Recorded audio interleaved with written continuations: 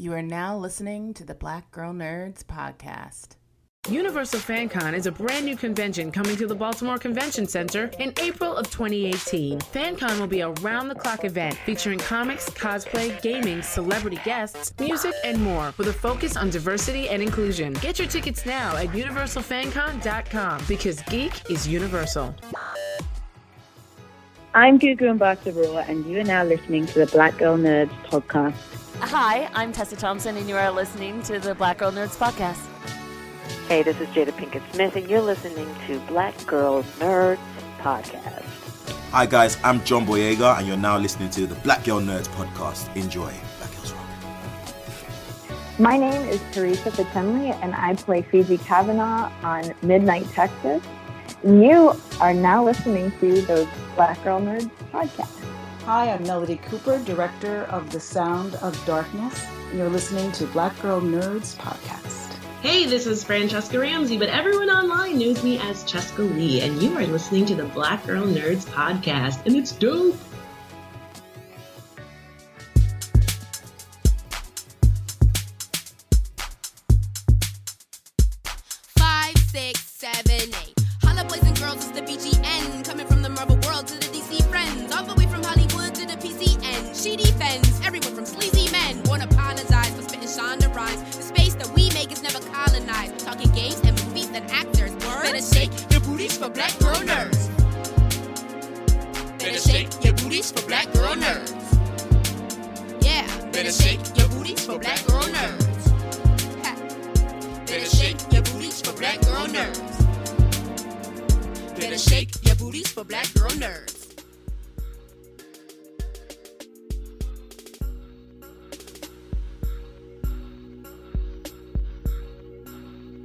Thanks for tuning into episode 139 of the Black Girl Nerds podcast. My name is Jamie, and I am your host. This episode is the South by Southwest Rewind episode. We've got more interviews for you in store at South by Southwest. And this episode features the following films: Support the Girls, First Match, and Blockers. 3 segments. In our very first segment, I had the pleasure of doing a one-on-one interview with actress Regina Hall. She is the lead in the film called Support the Girls, which made its premiere at South by Southwest. In our second segment, I had the pleasure of interviewing the cast and crew of the film called First Match, which is a Netflix film that also premiered at South by Southwest. In this interview features director Olivia Newman and actors Elvira Emanuel, Yahya Abdul-Mateen II, and Colin Domingo. In our final segment, I had the opportunity to sit down with the cast and crew of the film Blockers, director Kay Cannon, and cast members Geraldine Viswanathan and Gideon Adlin. Thanks so much for tuning into episode 139 of the Black Girl Nerds podcast. It's another South by Southwest Rewind.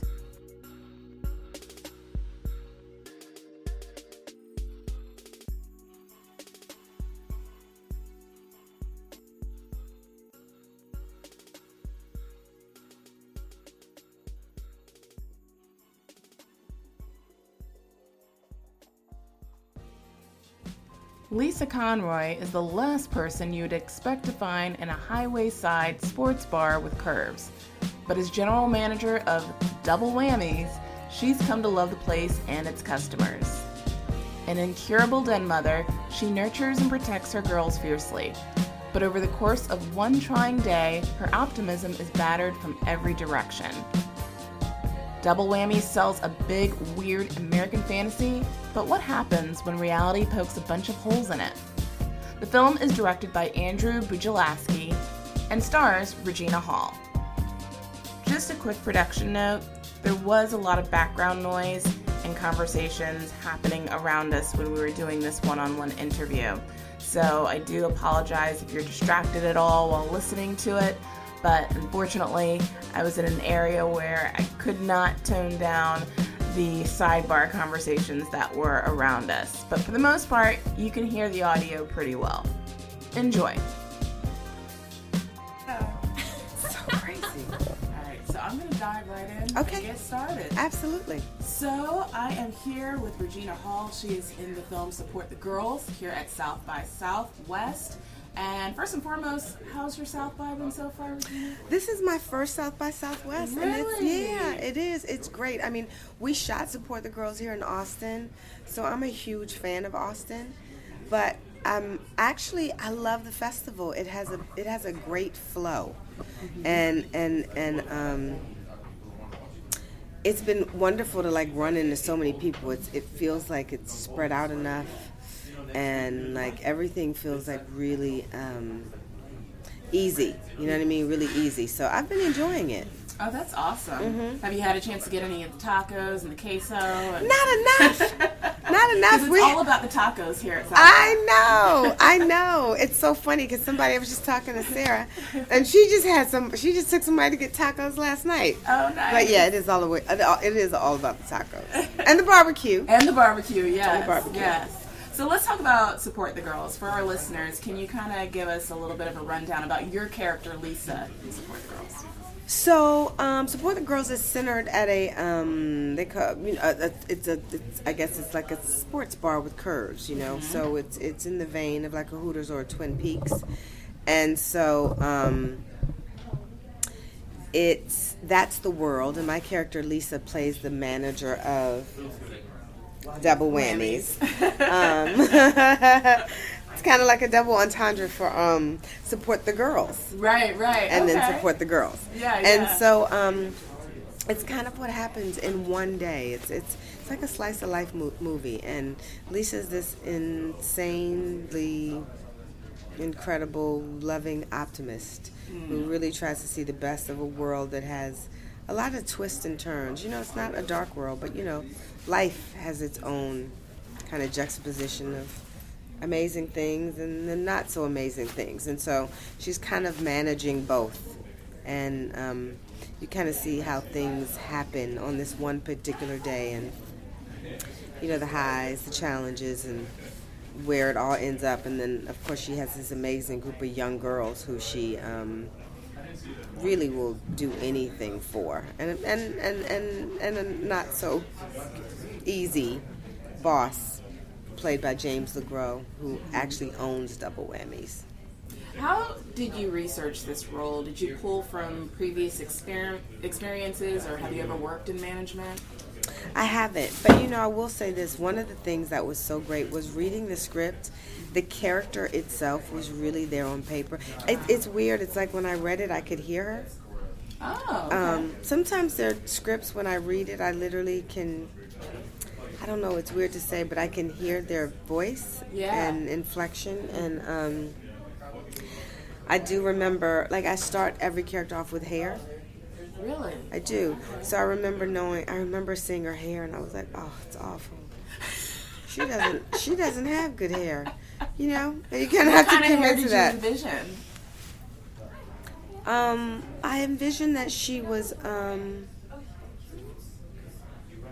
stuck. You know, when you see people and they're in present time, but they're dated. Yeah. You know, I saw that there was that she was dated, and so her hair.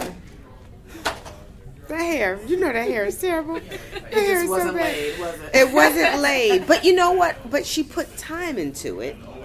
She tried. Yeah, there was a lot of effort, and so.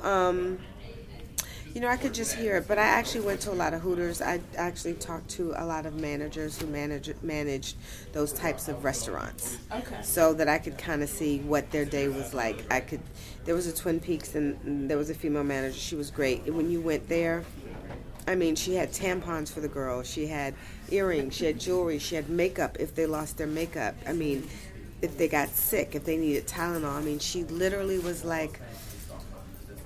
It was like she was literally like a mommy, and she really felt proud, and I loved her sense of responsibility and commitment to the well-being and of the girls, and making sure that their needs were met, so they didn't have to worry about those tiny things while they worked. So she was a tremendous help.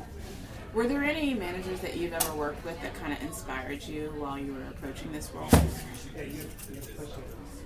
No, I never really had a manager that was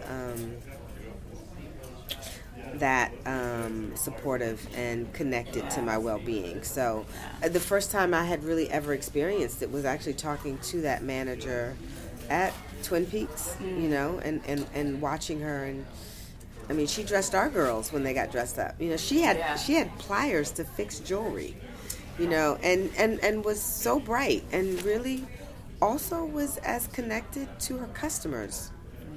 You know, her job was important, and I asked her how she felt about it, and she loved it. And it was kind of wonderful to see a group of women really take pride and ownership in what they do for a living, regardless of, you know, how it may seem to an outside world that's not familiar with it. And I think once you get in and you see that, then, you know, your own kind of veil and outlook towards it changes. I know for me it did a lot. I mean, Lisa's very connected with these women in the film. Very. And there's a lot of great chemistry there. Mm-hmm. Did you guys hang out at all, like, outside of the set and just kind of build that rapport and relationships with one another?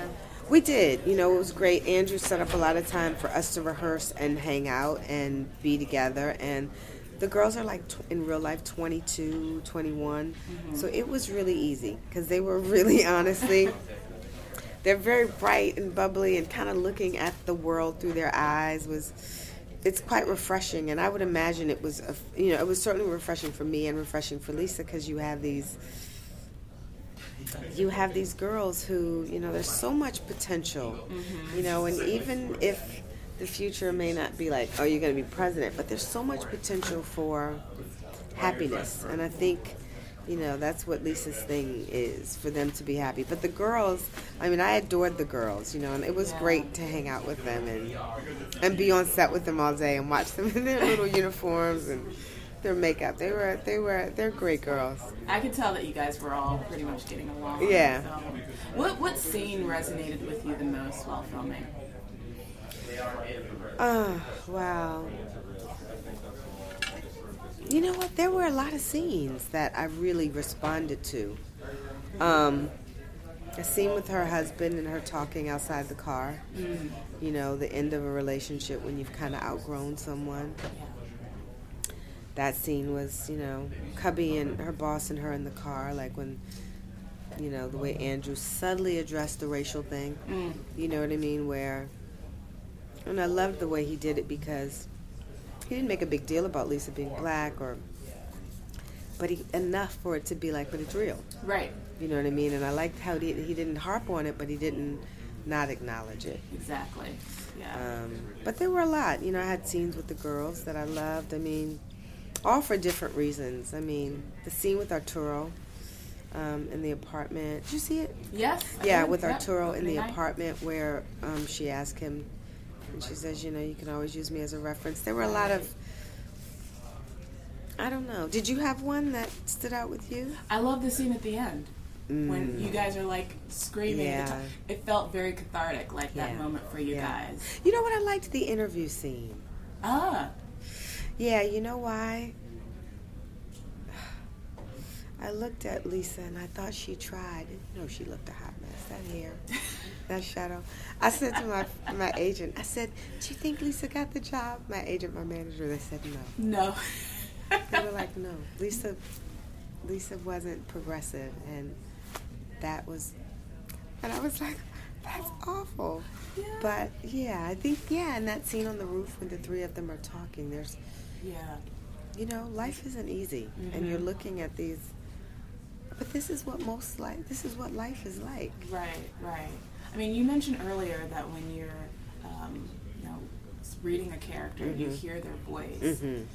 Did Lisa connect with you in any way? Is there any parts of Lisa that kind of parallels your own personality or experiences? You know what? I don't know, but whatever it was, when I read her, it resonated with me very deeply.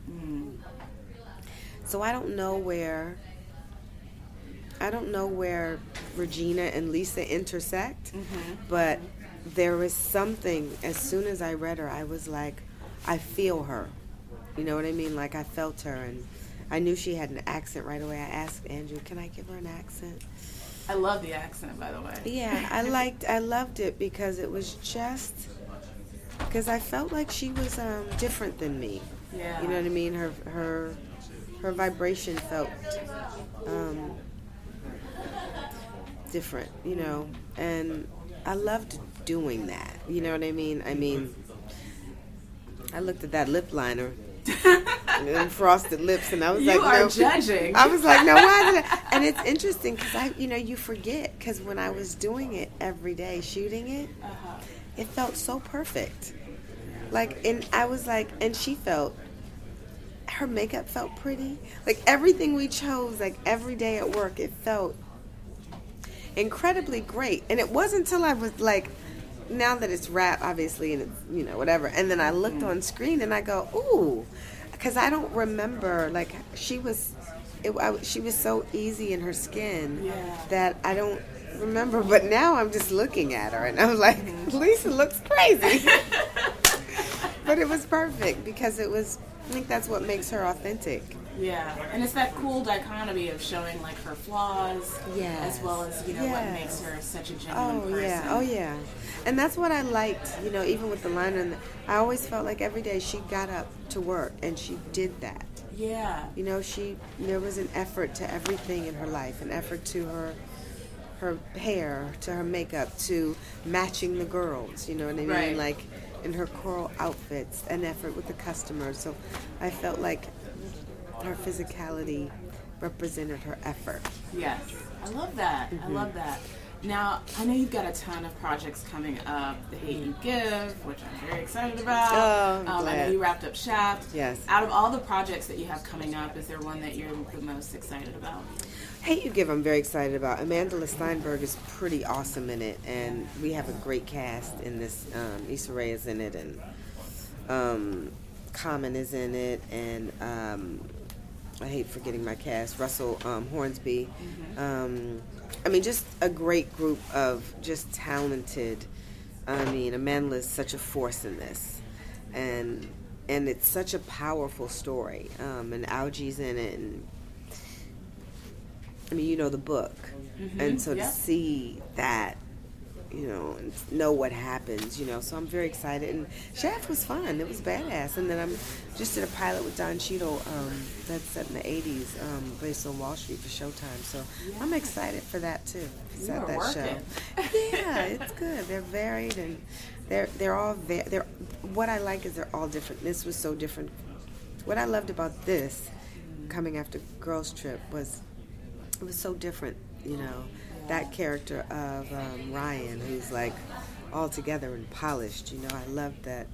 Lisa's not that. She's not that girl. But yet there's a group of strong women around her, and the support in the Hate U Give. I loved that strong black family. Yes. Yeah. And I loved their commitment to their community, their commitment to their children, and images like, that are powerful like that. I love being able in this time, today and age, for, all people, but for us to be able to see, those images of ourselves that are complex like we are, that are not one-dimensional, that really show the variances in who we are as human beings and as women, and to show that variety is beautiful. It's like I look at black women and I'm in awe of their amazingness, for centuries. The tenacity, that election in Alabama, when they showed, I said, wow, are we about to... Showed out. I said, I think we're going to save the world. Yeah. Listen to black women. Yeah, and it's really proud. I'm really proud to be one. You know what I mean? I'm really proud to be a black woman. Like, I'm even proud of my little features, my little, you know what I mean, my little black nose and all my little, you know what I mean? I'm very proud of that. And I'm just so happy that we're living in a time where we're seeing that on full display on the big screen. I'm glad we're living in a time where we feel it. Yeah. I feel like it's resonating with us. I feel like for a long time, not that we haven't felt it, but we certainly haven't focused on it. Right, or haven't seen it. And we haven't seen it. And I love that, or we've felt it despite. You know what I mean? You're like, your mom's always saying you're amazing, or your grandmother, but she may be coming home from cleaning, bathrooms all day. But you know what I mean? And then what you admire is their strength. But there's more than just strength. You know what I mean? There's love, there's strength, there's beauty. You know what I mean? There's intelligence, there's wisdom, there's soul, and humor, you know what I mean? Ratchetness, all of it, all aspects that the Black diaspora, and so to be living in a time to really feel that change, and like you writing these stories, to be a part of the voice that says, and here we are still. Right. Well, thank you, Regina, and please continue to give us these beautiful, complex, complicated characters. We love you. Thank you. I'm so glad you came out and supported, and I'm so glad to do the interview.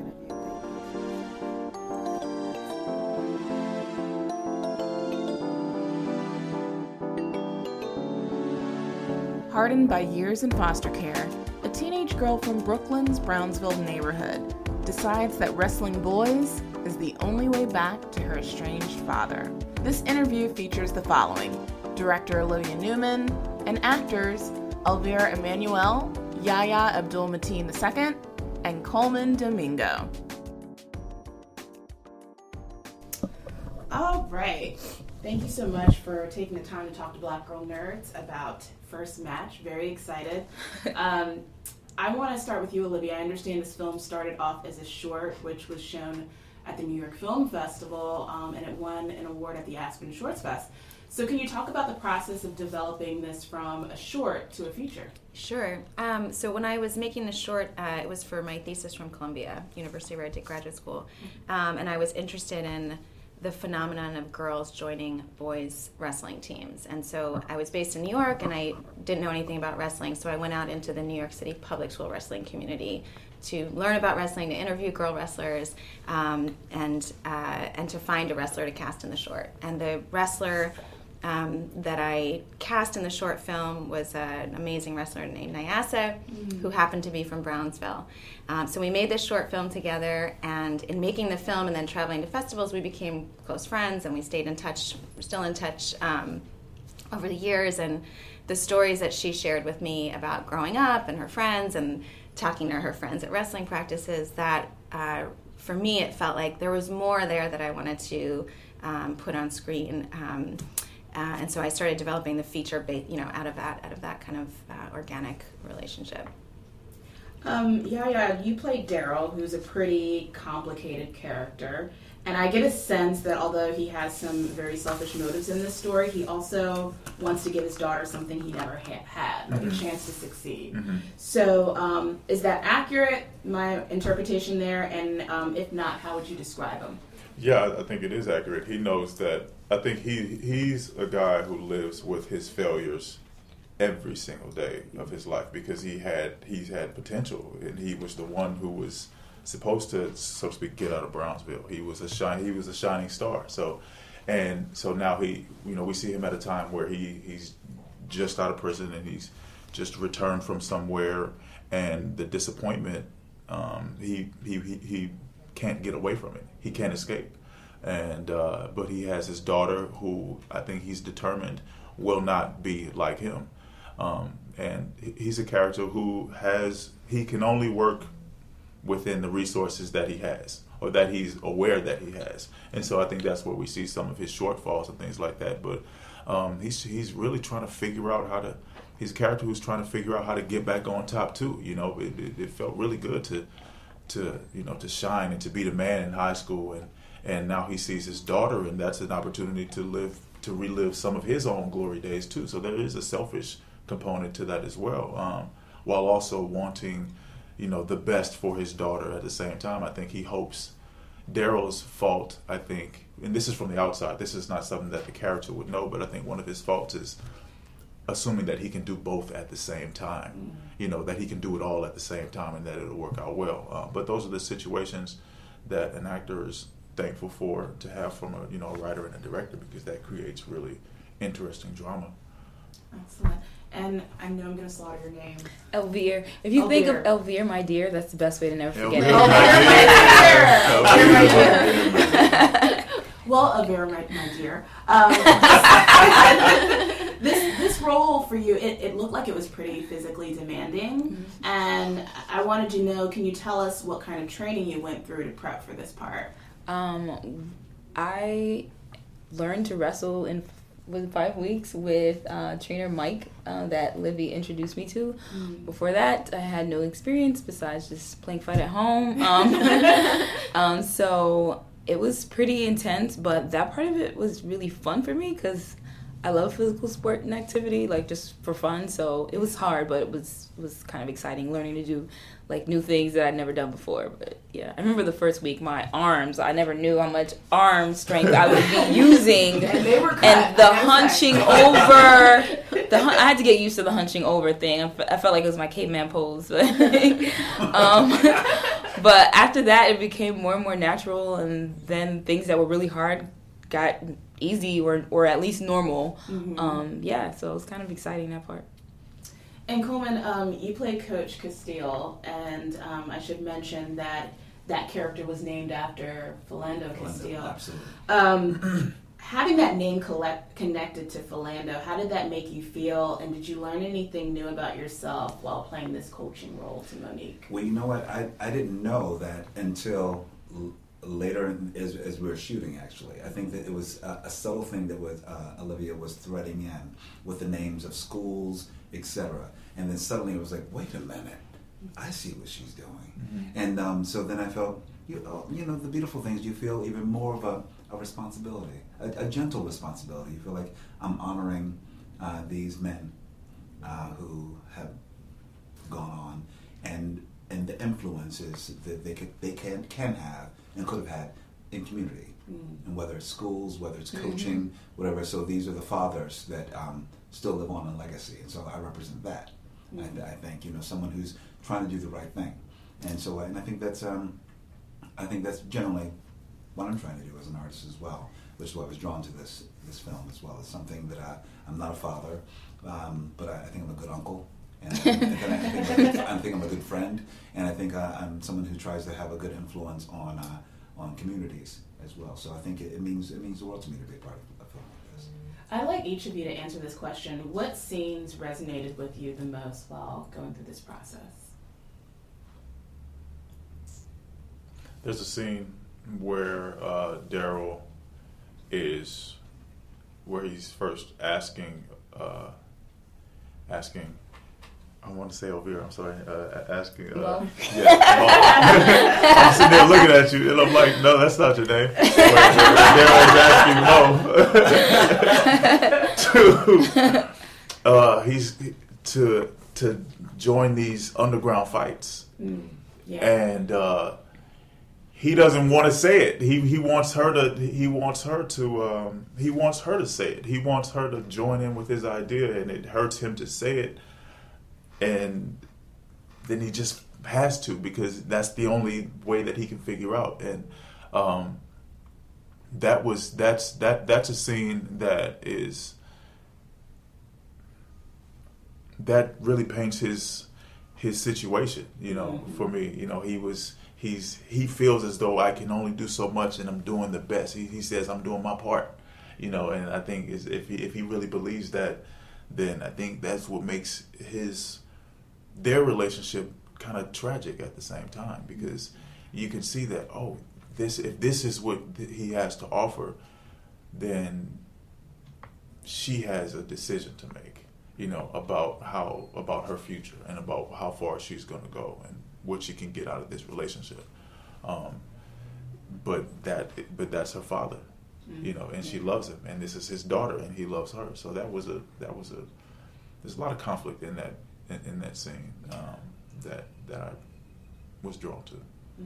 Olivia has written some lines for this film, and one in particular is she's always cracking on the dudes and the dudes, and we have these real, a lot of our background with these real young wrestlers, and you got this young woman, she's like, you want to feel on some titties? She's like,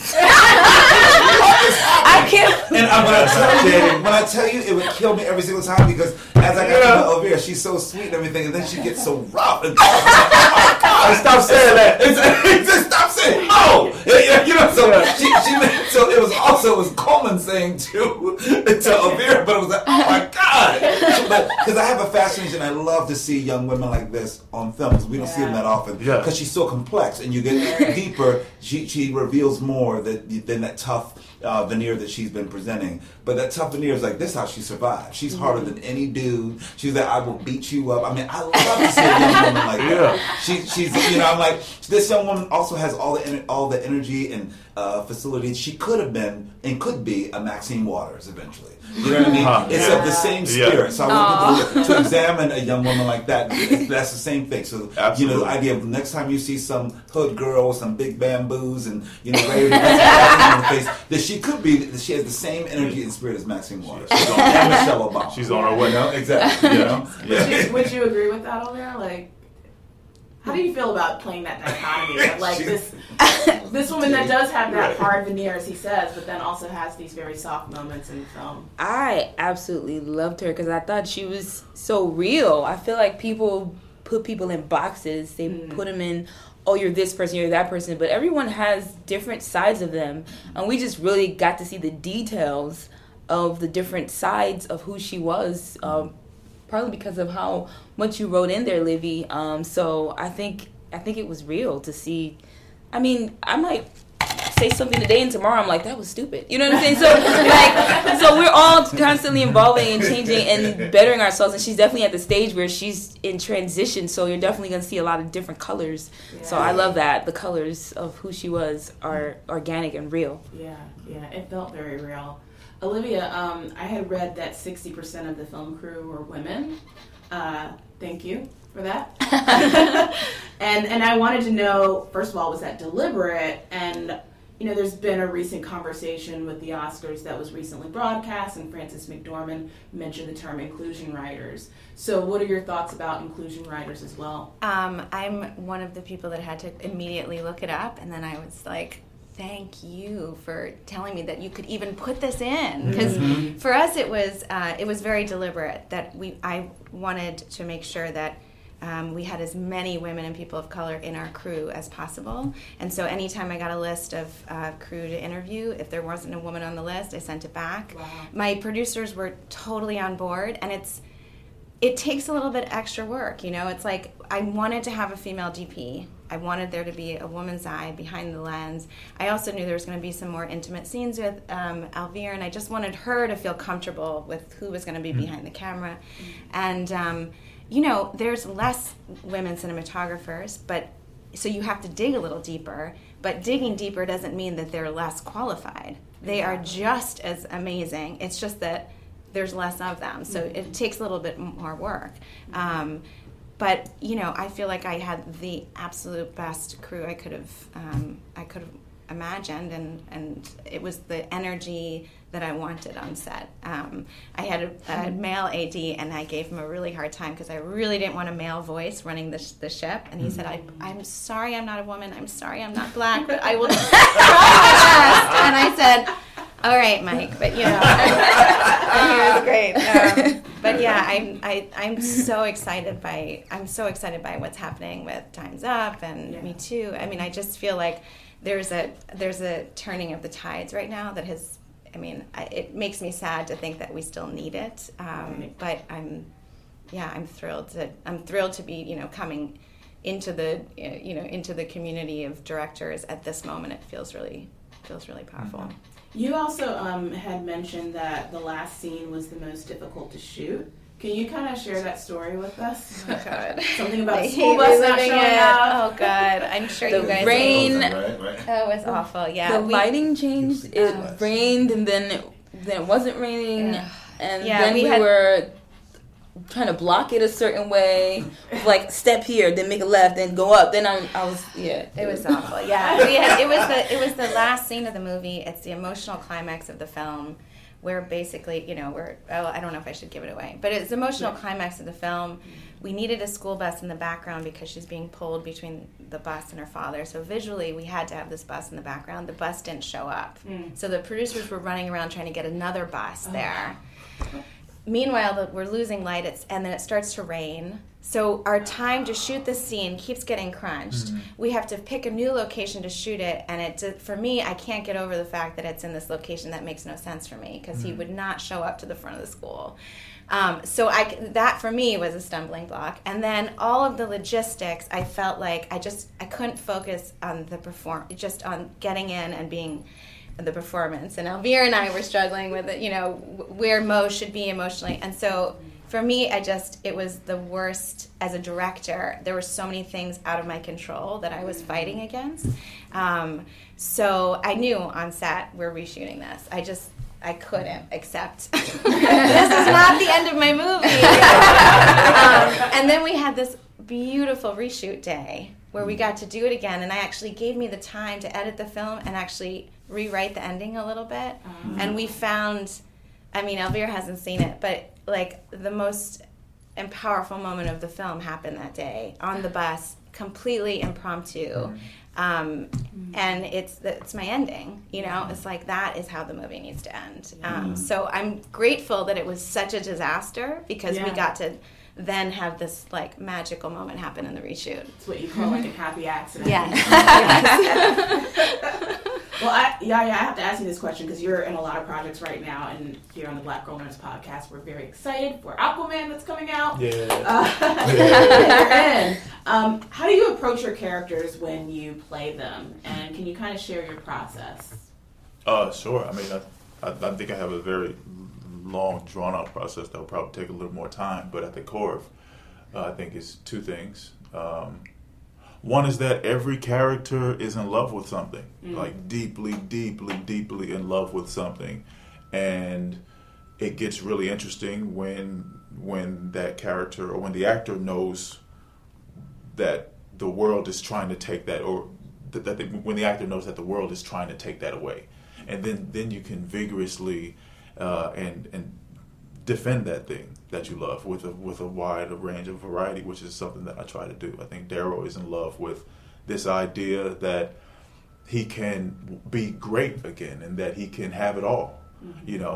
He's not a guy that can have it all in the sense, in terms of what he thinks that is.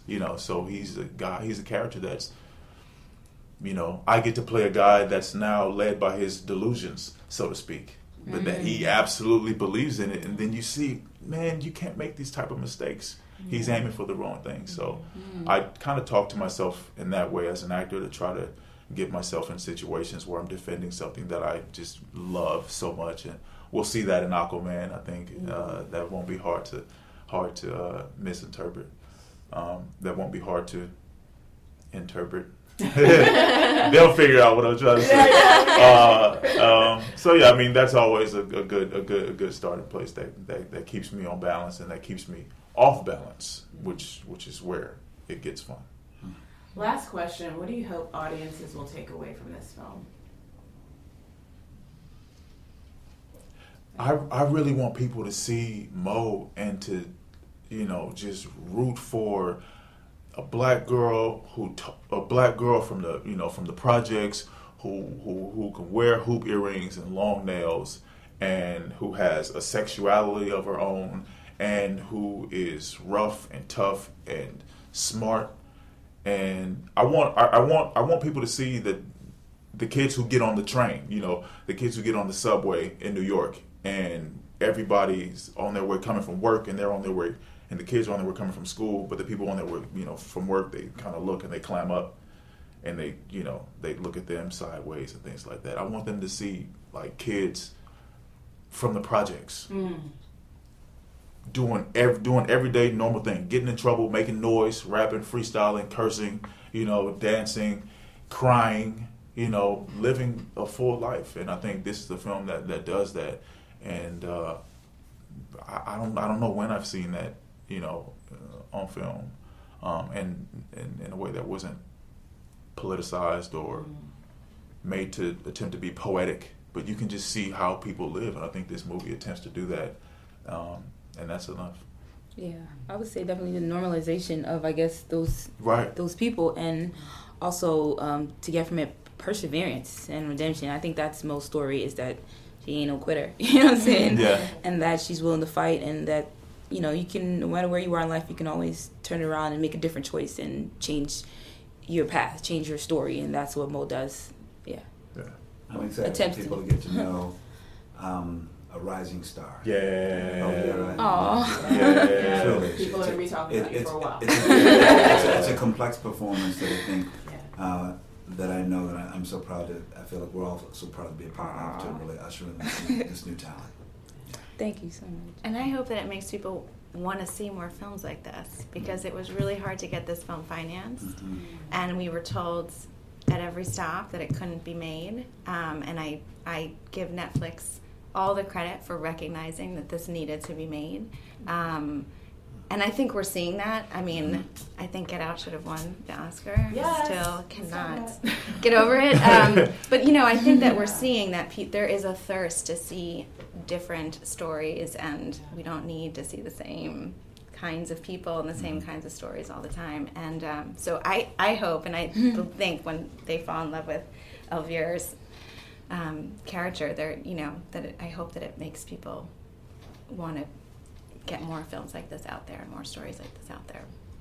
Yeah, thank you so much. First Match is a beautiful film on Netflix, and thank you for taking the time to talk about it. Thank you. Thank you. I appreciate Black it. Girl Nerds. When three parents discover their daughters packed to lose their virginity at prom, they launch a covert one-night operation to stop the teens from sealing the deal. The comedy is produced by Seth Rogen, Evan Goldberg, and James Weaver under Point Grey Pictures, and the film is directed by Kay Cannon, who's featured in this interview, along with actresses Geraldine Viswanathan and Gideon Adlin. Thanks for tuning into this episode of the Black Girl Nerds podcast. My name is Jamie. I'm your host. Very excited to have the team here from the film Blockers, which made its premiere at South by Southwest. I'm here with the director and two of the characters from the film, Geraldine and Gideon, who plays Kayla and Sam, and director Kay Cannon. Thank you guys so much for being on the podcast. We are so happy to be here. Yeah. So, Kay, I know that we know your work from the Pitch Perfect films. What sets this movie apart from the other work that you've previously done? Well, the fact that it's rated R is a big difference for me. Yeah. Quite frankly, I wasn't even quite sure how it would be in the space, but really, it's sort of like, it's like the audience that, the Pitch Perfect audience, they've kind of grown up and are at the age where this is what I think they'd want to see. Yeah. And stories about themselves, and so I think that like the rated R part of it with them is going to be really like refreshing and good. Like it's just going to feel different. Yeah. And, like they're ready for that. We don't see many rated R like toilet bowl humor films from women directors. Like hardly ever. I think we did some research on this. I am the 6th woman to ever direct a rated R comedy, studio released comedy. Wow. In the history of film. How does that make you feel, knowing that you've reached that milestone? I mean, I feel like, boy, those numbers are grim. And I feel that I just really hope the movie does well, because if it's good business, then hopefully the numbers will increase. Right, absolutely. They'll be willing to take risks. The theater was roaring with laughter last night. It was so loud that I couldn't hear some of the dialogue. A lot of people really enjoyed the film. How was your experience watching this with an audience here at South by?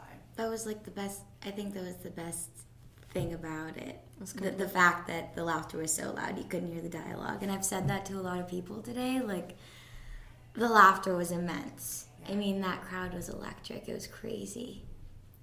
It was completely surreal. Yeah. Yeah, it felt like a dream.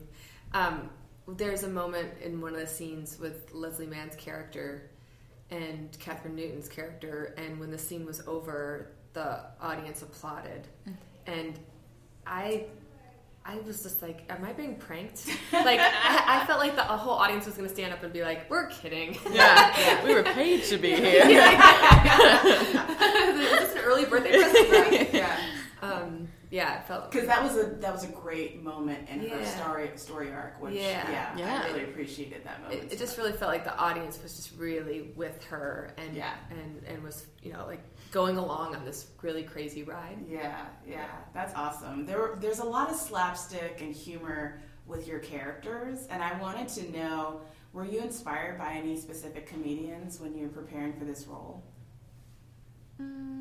I don't think in preparing for this role, I mean, there are so many comedians, especially female comedians, that inspire me in everything. Like, but I don't know for specifically in this role.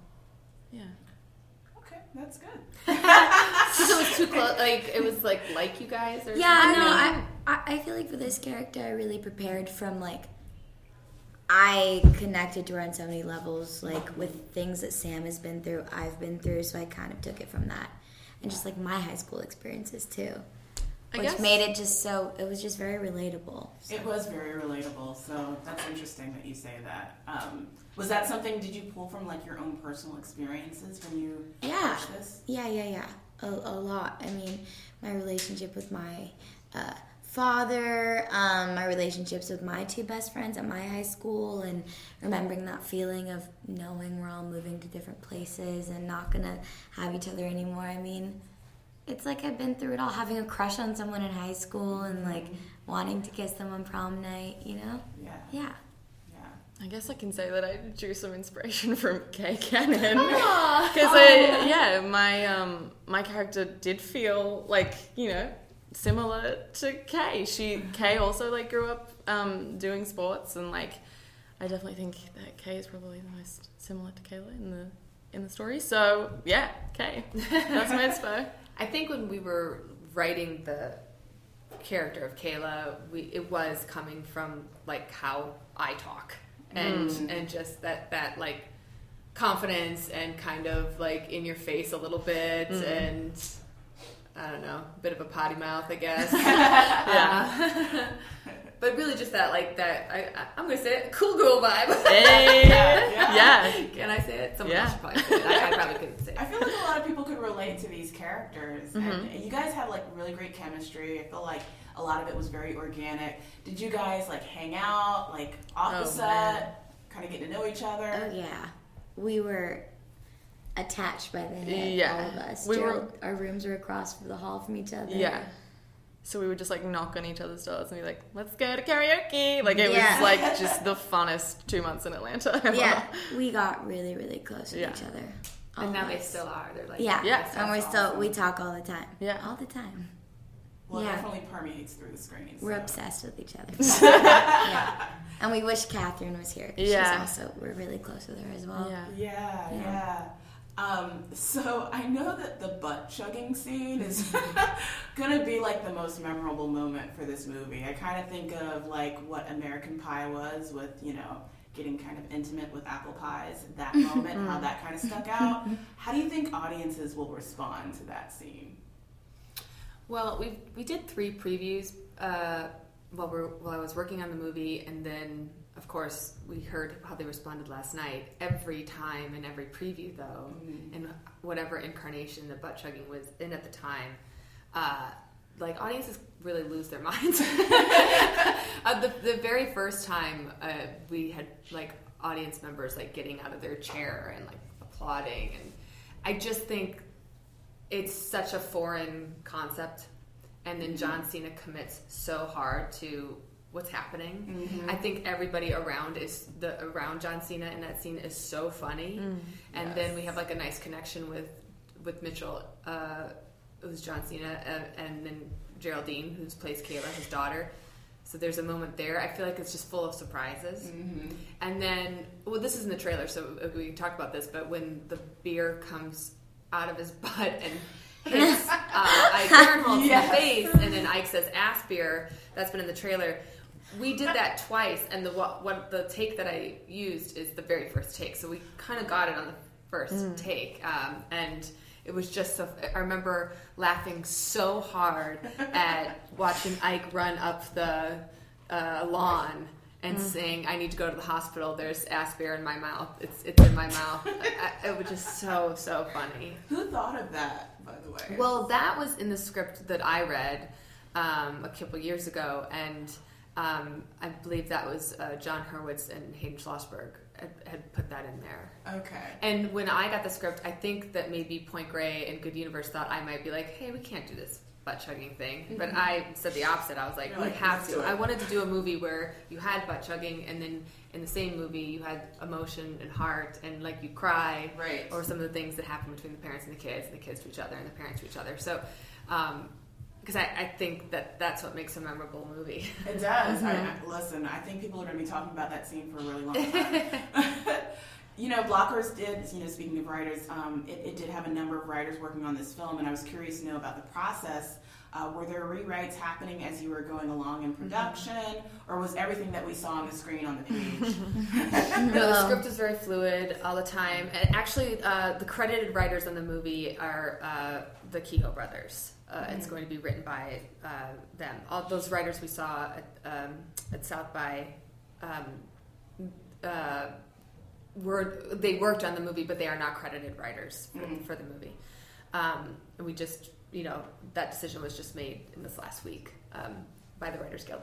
So, but there were so many voices. It was kind of, I felt a little bit like I was the head writer in a writer's room, because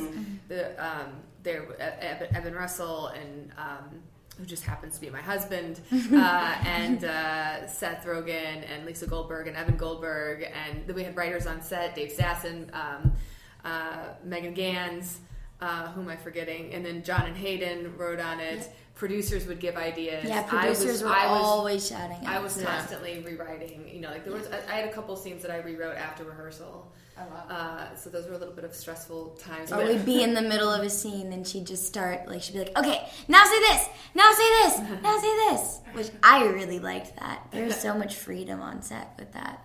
Which was so fun. So, it helps. And there was a lot of improvising. So that's what I was going to ask. Did you guys improvise a lot of your own scenes? Yeah, I'd give them what's called fun runs. I mean, we'd get what's on the page or what alts we had, and then it'd be like, okay, this take, go ahead and do what you feel.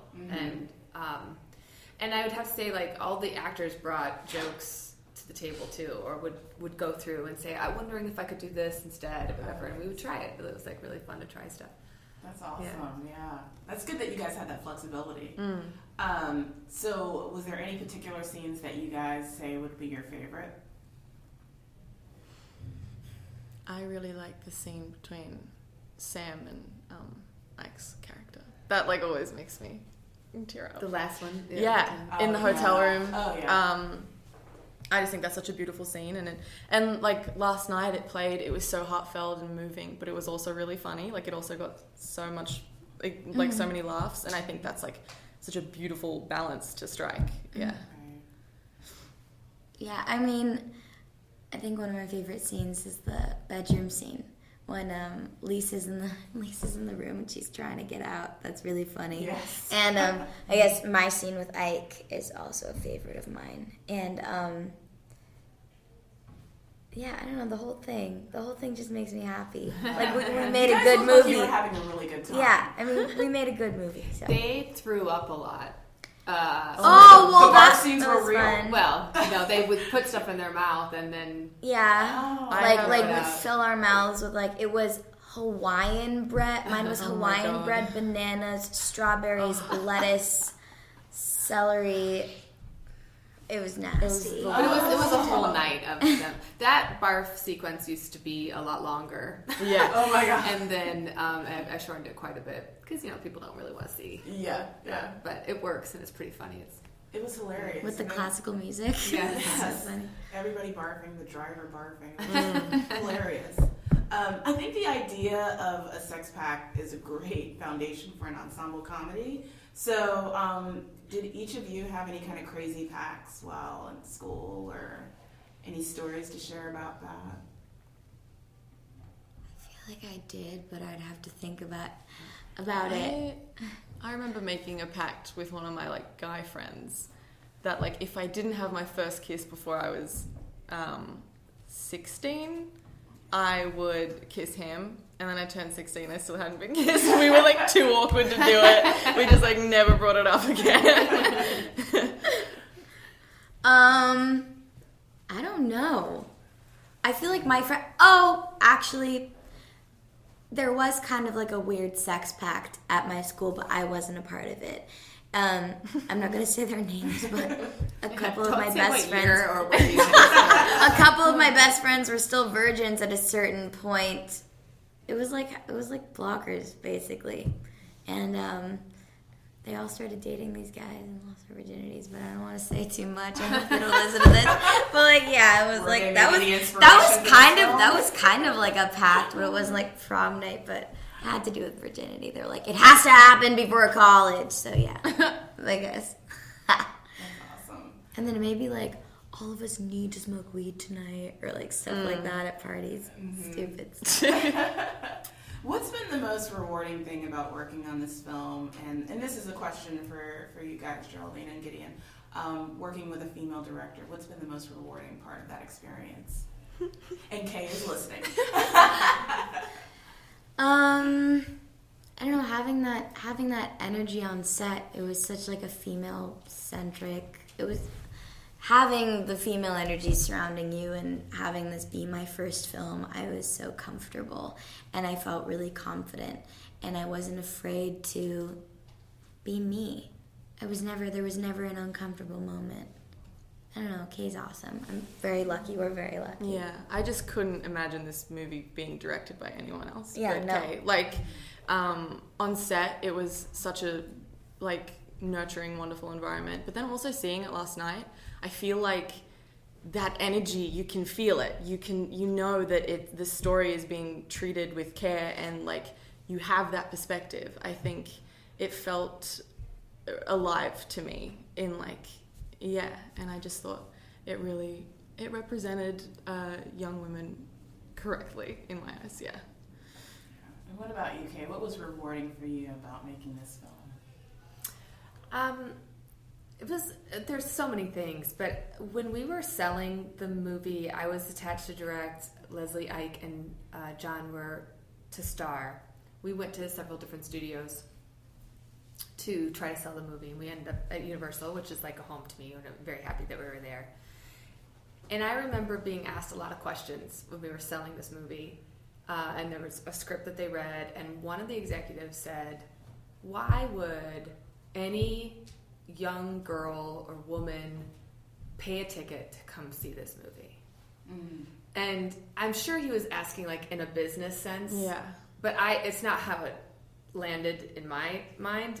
And my answer back to him was, because we are starving to see ourselves on camera telling a story about what we feel when we want to, lose our virginity or have agency over our own bodies, and quite frankly, a lot of those executives were men, and they just didn't get it. And so I'm really happy that it actually got made. The response from last night was so great.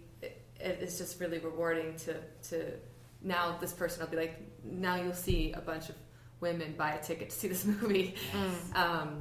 And that there's nothing that's just so great. Well, thank you so much. I hope Hollywood continues to greenlight films like this with women directors. Yeah, it's very important. And Blockers was so funny. I really enjoyed it. Oh, thanks so much. You so much. Thank you.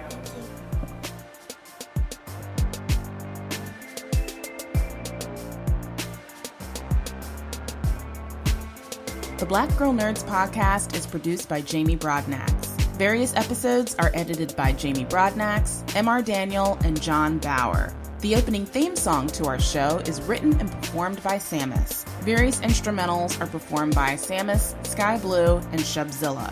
You can find episodes of the Black Girl Nerds podcast on iTunes, SoundCloud, Google Play Music, Stitcher, Audio Boom, and Spotify.